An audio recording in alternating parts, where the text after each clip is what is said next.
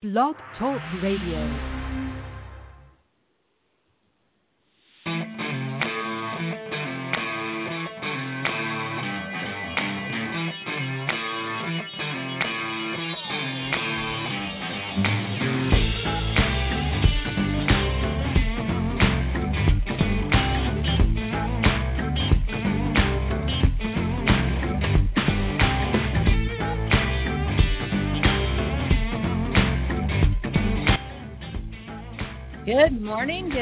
Good morning, and welcome to the Women Entrepreneurs Extraordinaire podcast.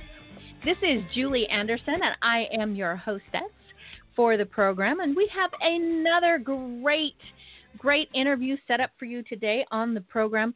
As you know, at Women Entrepreneurs Extraordinaire, we are all about supporting women in business, and this isn't just via, teaching and education, but it is a lot about bringing to you powerful women that either have a business that can support you and help you as you build your empire, or they're entrepreneurs themselves, and they have wonderful stories, and they have built something amazing, and I want you to get to know them, because understanding what other women have done as they have built their businesses and built their empires will help you as you are building yours.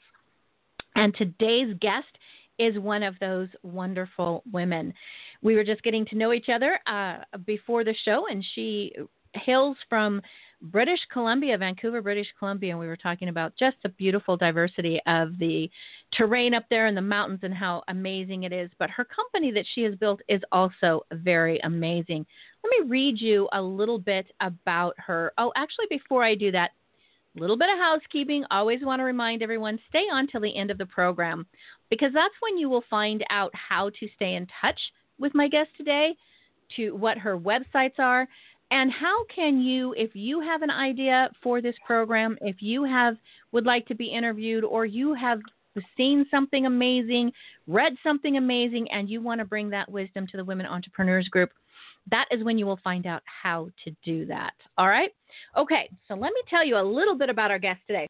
Our guest is Catherine Dahl, and she is the CEO and co-founder of Beanworks, an innovative accounts payable automation platform that connects organizations from purchase order to payment. Wouldn't it be great if you didn't have to worry about any of that accounts receivable stuff and it just came automatically for you?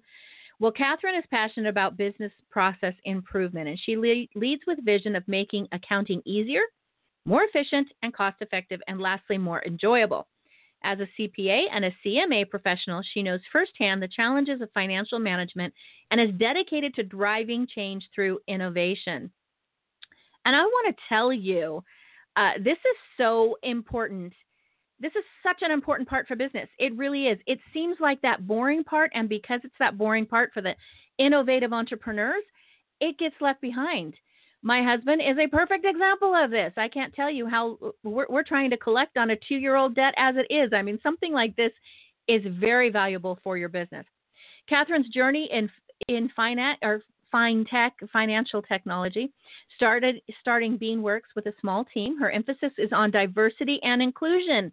Boy, isn't that valuable and important and admirable. Being nominated as the finalist in the Person of the Year BC Tech Impact Awards, she has advice for other young professionals, and what she sees in the industry that is evolving through this challenging time are some of the things that some of the wisdom that she brings. So welcome to the Women Entrepreneur Show, Catherine. Thank you, Julie. Thank you very much for having me on the show. I'm really excited to be here today. Absolutely. Glad to have you. Well, let's just kind of dive into this. You know, I always ask, the first question I always ask my guests, as my listeners know, is what led you to this point in your life? What led you to become passionate about finance and developing your company? That's a fairly long story, so I'll see if I can condense it for you. First, I just want to correct something for the listeners, because accounting is a funny thing, but invoices flow in and out of companies, and receivables and payables are the yin and yang of each other, but we're actually automating the payable side, so the money going out to people who are owed money. So that's really what we, there are actually some solutions for receivables, even though that problem really is not solved well either, as you've given a prime example of your husband's company having issues with that. It is still a problem. Perhaps they need our solution to make it possible to pay you faster. That's really what we, how we help speed that up. Awesome. But my journey actually started at the beginning was really, I went to Ryerson in Toronto, Ryerson University, which is a fairly large university in Canada, and it was a Bachelor of Commerce with a sort of focus on hospitality and tourism. So I sort of got brought up in the restaurant, hotel, tourism sector, worked in that space for a number of years before realizing that was a terrible lifestyle, and decided to get out of that, and then meandered my way through some other industries until I found business process improvement really is what drove my passion. And a friend of mine at the time just recommended that I look at the CMA, or in Canada it was called a Certified Management Accountancy Program, which is one of the 3 designations that were up here for CPAs, and we've now all merged into one CPA designation that would be similar to what's in the United States, and also to be less confusing. But the CMA was really a management accountant. It's around understanding how numbers drive businesses and understanding how you can affect the future of a business by understanding what activity is going on inside it. And you can't do that if you don't measure things. And that's really what CMAs were really strong on. It's a very operational accounting focused. So I ended up going back to school in the late 90s when I was in my early 30s, I should say, late 20s, early 30s, having children and buying homes and renovating homes and doing all of that at the same time, working my way through it. And 5 years later, I was designated, and I got into the accounting field, the finance teams, and I really loved it. I just said, yep, this is where I should have been from the beginning. And I've always been kind of a not accept the status quo type of person, where if I could do something faster, easier, I jokingly say I'm a lazy accountant. Why do work when you don't have to? So if there's a way to leverage software, and the first software program I really used where I could do that was QuickBooks Desktop back in 98. And it had a bunch of features in it that you could speed up the process of payables, which is what my first technical accounting job was an AP clerk. And I was keying invoices in the QuickBooks as part of my process in getting my designation. And so, yeah, I was like, this is really boring. Why do you want to do this over and over again? And so I would automate as much of it as I could within the software features that were there at the time. Unfortunately, that didn't get you all the way there. So that was sort of set the seed for something that would come later in my career. And after moving through a couple of different roles and having now a second child, and my kids were going into school, I just felt the need to be in control of my schedule a bit more. So I decided to go work for myself. And I went out and worked for myself, and I fell upon this gentleman who was starting a company called Beam Services at the time, and they were doing this thing called accounts payable automation. And I just said, what is that? Like, wow, did you think that of yourself? And I thought that was the coolest thing ever. So he sort of said yes. He thought thought it up, which apparently wasn't totally true, because it was super early days then. That would have been 2009, 2010. Anyway, I got so excited about it, he asked me to write an article in the national magazine for the CMAs at the time. So I did, and that kind of got me involved in the subject matter, and I really liked it. So I asked him if I could join this company, and he thought it was a great idea. We were both very passionate about it, and that was sort of the beginning of the journey. We had a few bumps along the way that landed us into a different version of ourselves a couple of years later, and instead of him at the helm, I'm at the helm. And from there, it was, first few years were rebuild the platform to be more in line with what the market needed. Bootstrap the company to the best of our ability.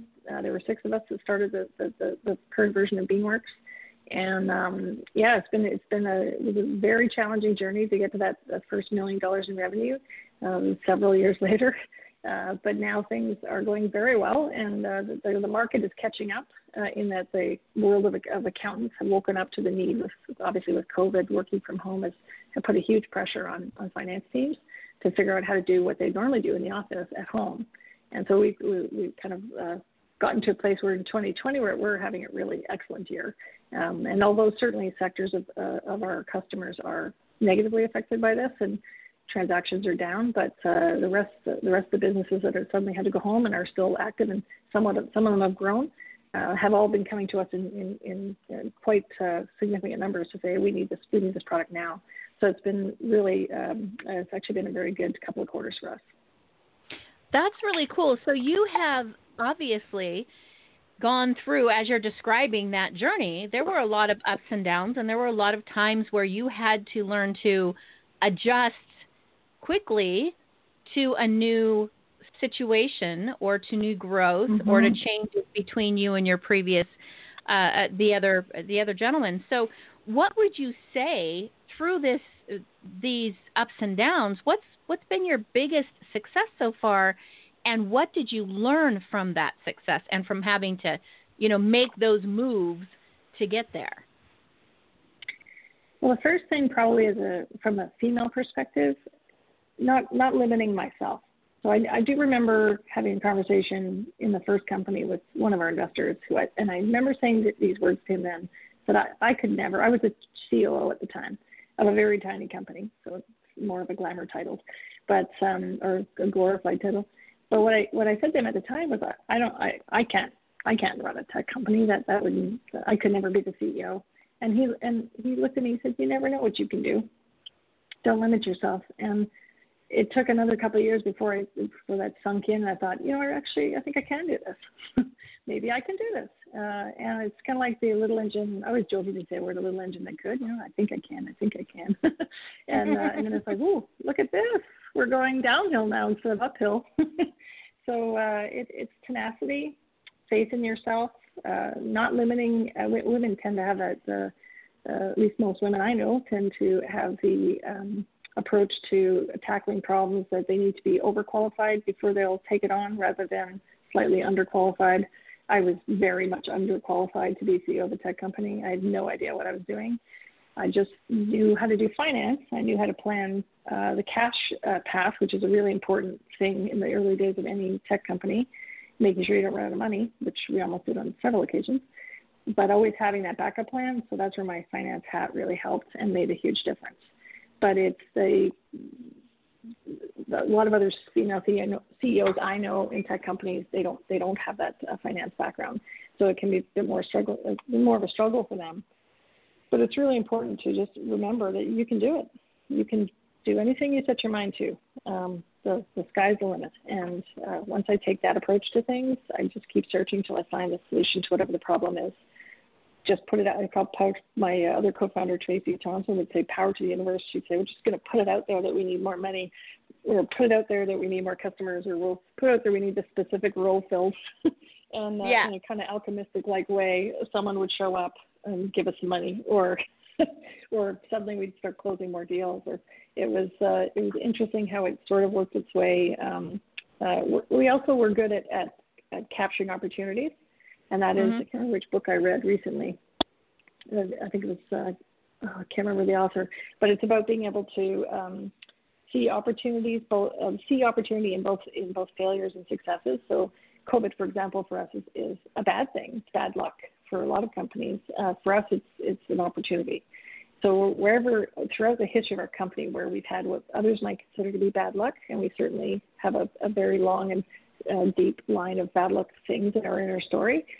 Each time we were careful to try and take advantage of that, whether it's good luck or bad luck. And you can do that. You can do that in any situation. You just have to have that set of lenses on your glasses that says, okay, what can I get out of this? Can I learn something and improve and move on? Can I change that situation if I think about it differently? Anything's possible if you put your mind in the right mindset for it. I love that. And I love that quote, or that what you said there, that I guess it was your previous co-founder, your previous partner, that you never know what you can do. Don't limit yourself. What a great thing to put in your mind.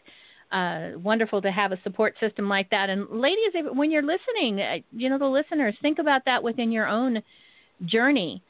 What's the next big thing that you really want to reach for? Don't limit yourself. You never know what you can do. Don't think it's out of reach. Well, Catherine, with everything that's happening in business today, one of the things that you have an emphasis on in your company is diversity and inclusion. So why do you think, and we're seeing so much in the news right now, why do you think that it should be a priority for all organizations. And as our listeners are building their empires, why should they keep this in their lens and keep this in their business plan or in their business vision or culture? Why is that important? Well, if you're providing an application to a set of customers, unless those set of customers have no diversity, then you need diversity of thought in your company in order to build something better for them. And you don't get diversity of thought if you don't have diversity. And diversity comes from, like, we're diverse culturally in our company as well as gender diversity. So it's making sure that you bring enough different points of view to the table so that you can collectively synergize in a way that if you're all like the same people from the same, if it was all it was just women, all from the same school, all from a similar background, you have a limited exposure to certain things in life. And you don't get good ideas from that type of homogeneous group. You get great ideas when you bring in people from different cultures of the world, who have had different backgrounds, who come from different schools around the world, and also different perspectives. A female perspective is different from a male perspective, and they're both good, but they're different. So not having both of them at the table limits where you can go. At least that's what I believe. I agree wholeheartly. You'll hear on my other podcast, The Brain Lady Speaks, when I talk about, I always encourage individuals, if you're developing a board of directors or a board of advisors for yourself as you're growing your businesses, it's so important to do that. You have to have, there are strengths in across the board, male, female, right brain, left brain, cultural differences, sex differences. You need those because if you're, like, as you said, your customer base is going to involve all of those people. And if it's driven with one mindset, with one vision, then you're tunnel visioned. You're not going to be broad enough. So I love that. And I applaud you for that and including that within your organization. Now, when you're feeling unfocused, so let's go deep here for a lot of entrepreneurs, male, female, and alike, when we get so into our creative space in our brain, we have this big picture, and it's a little difficult to sometimes get focused. And when we're unfocused, that can stress you out. And then you're both. So what do you do when you're in that position with your life and your business? What do you do to come out of that and get back into an active state? Well, I'm in an active state most of the time, so that's a tough question to answer from that perspective. I can answer it this way.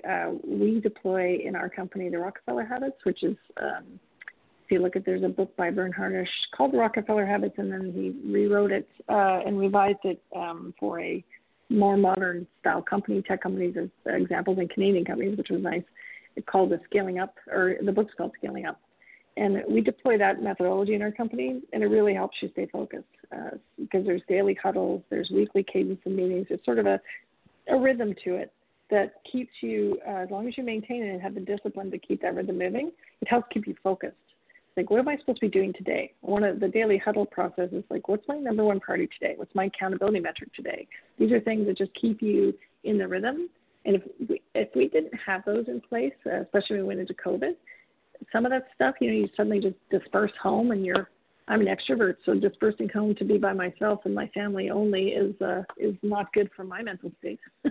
So having that ability to get on every day, have a morning call, see everybody's faces, go through the routine, kind of kept the train moving, even if we're in a lull of interest for me, because I'm a bit ADHD. So I always want to do, what's the newest thing? What's the next new thing we should be doing? Because I head up the product team as well. So it's like, okay, what could we be doing? It's like, well, it's COVID. We just got to hold the fort down and see what's going to happen to us here. Is it going to be good or bad? And so there was a little window where I was just like, I'm kind of bored.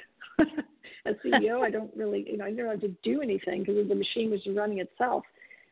So for me, it was just like keeping that discipline, regular recurrence that includes monthly strategic meetings, that includes quarterly planning meetings, and I have a business coach who helps me stay focused as well. And so all of those things combined help me stay on track when I do, if I start to deviate a little bit. But for the most part, I'm probably overactivated. I had the opposite problem. Well, that's all things that we have to, again, when we get into that big vision place that a lot of entrepreneurs find themselves in, it's hard to get completed, and a lot of processes and a lot of projects are hard to pull into completion. And I love the daily huddles and the weekly meetings and the monthly strategies. If you, as you're bringing in, and I emphasize this, whether you have employees or you're still just in an outsourcing position with your business, you still have to have this communication with those individuals that are taking on different projects for you in your company. Because if you don't, then you lose that focus, as you said, and that the project never gets finished, right? So what are some of the lessons that you've learned as CEO during this challenging time, and what lead that right into what is advice that you would give? So what are some of the lessons that you've learned, and what advice would you give to those entrepreneurs that are struggling? In this particular climate? Well, I mean, if you have learned something powerful in your journey as a CEO, then by all means, please share that. Or if it's something that is more specific to having to, pivot during this particular time of COVID, either way, whatever you feel is just really something that would be a lesson that you have taken away that you can share with our listeners that will benefit them. I think one of the reasons why we did so well in this situation was that we were disciplined in our approach to managing the company, managing the business. And a big piece of that comes from having all the right early warning signs measured every day.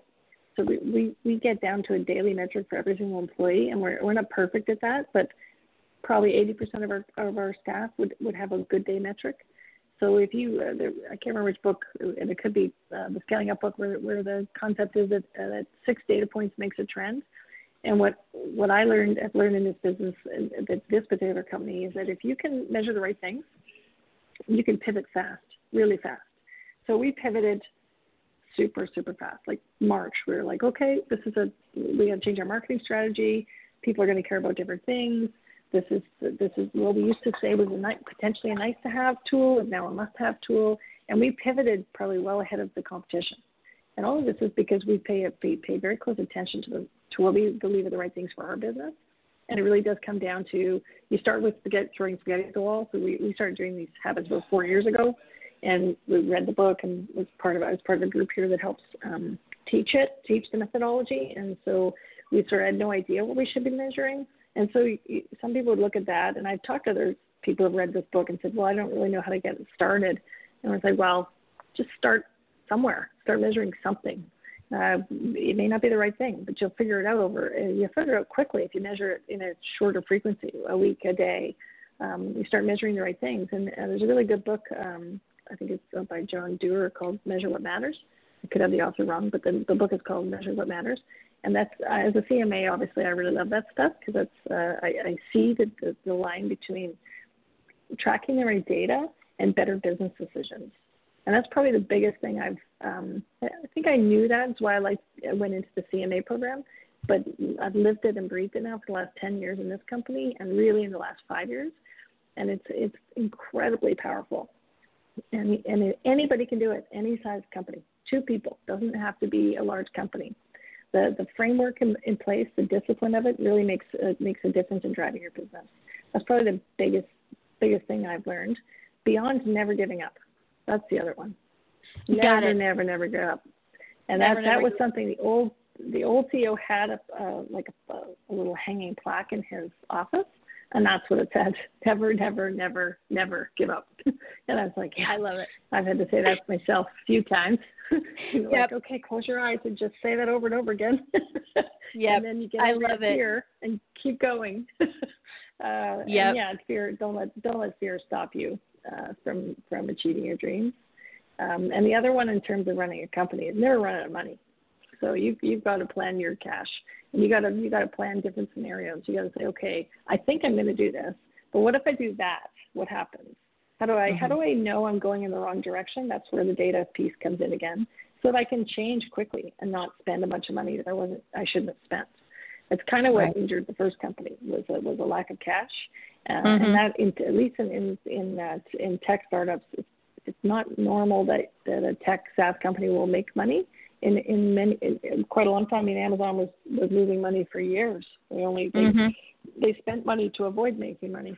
So it's not uncommon to be taking all the cash you can and investing it in growth. But you have to be careful when you do that, and you have to know how your business works, and you have to understand what the early warning signs are that you're going the wrong way. And that's probably the biggest thing that I've learned in the last sort of 5 to 6 years in my role here. That's awesome. Such great advice for our listeners.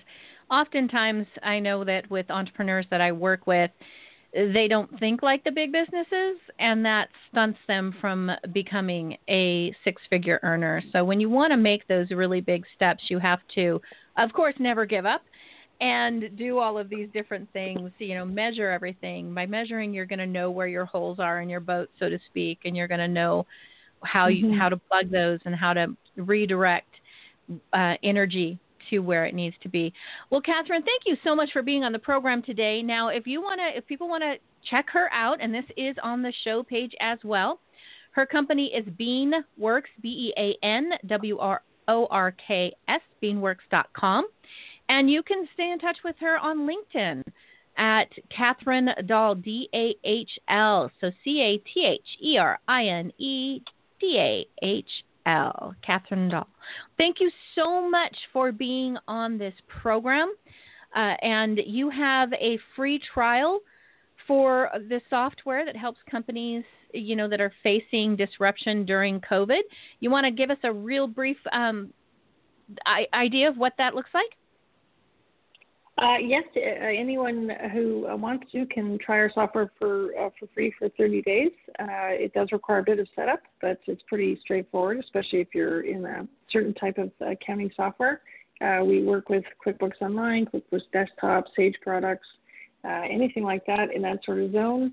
We integrate directly with the accounting system, and happy to have you guys contact us. Just go to our website, beanworks.com, request a demo, and our team will set you up.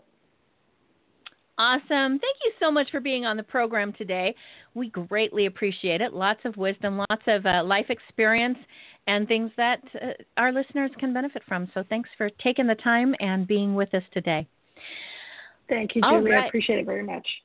Absolutely. My pleasure. All right. So for you wonderful listeners, get in touch with her. Stay connected with her. Again, remember that whole philosophy that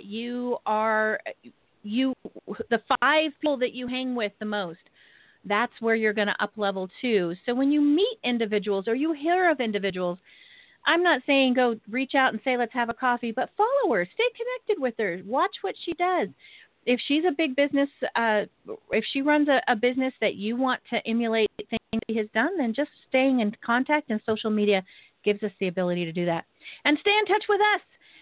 Go to Women Entrepreneurs Extraordinaire. Remember, that is all plural. Women Entrepreneurs with an S, extraordinaire.com. Join us. Join our movement.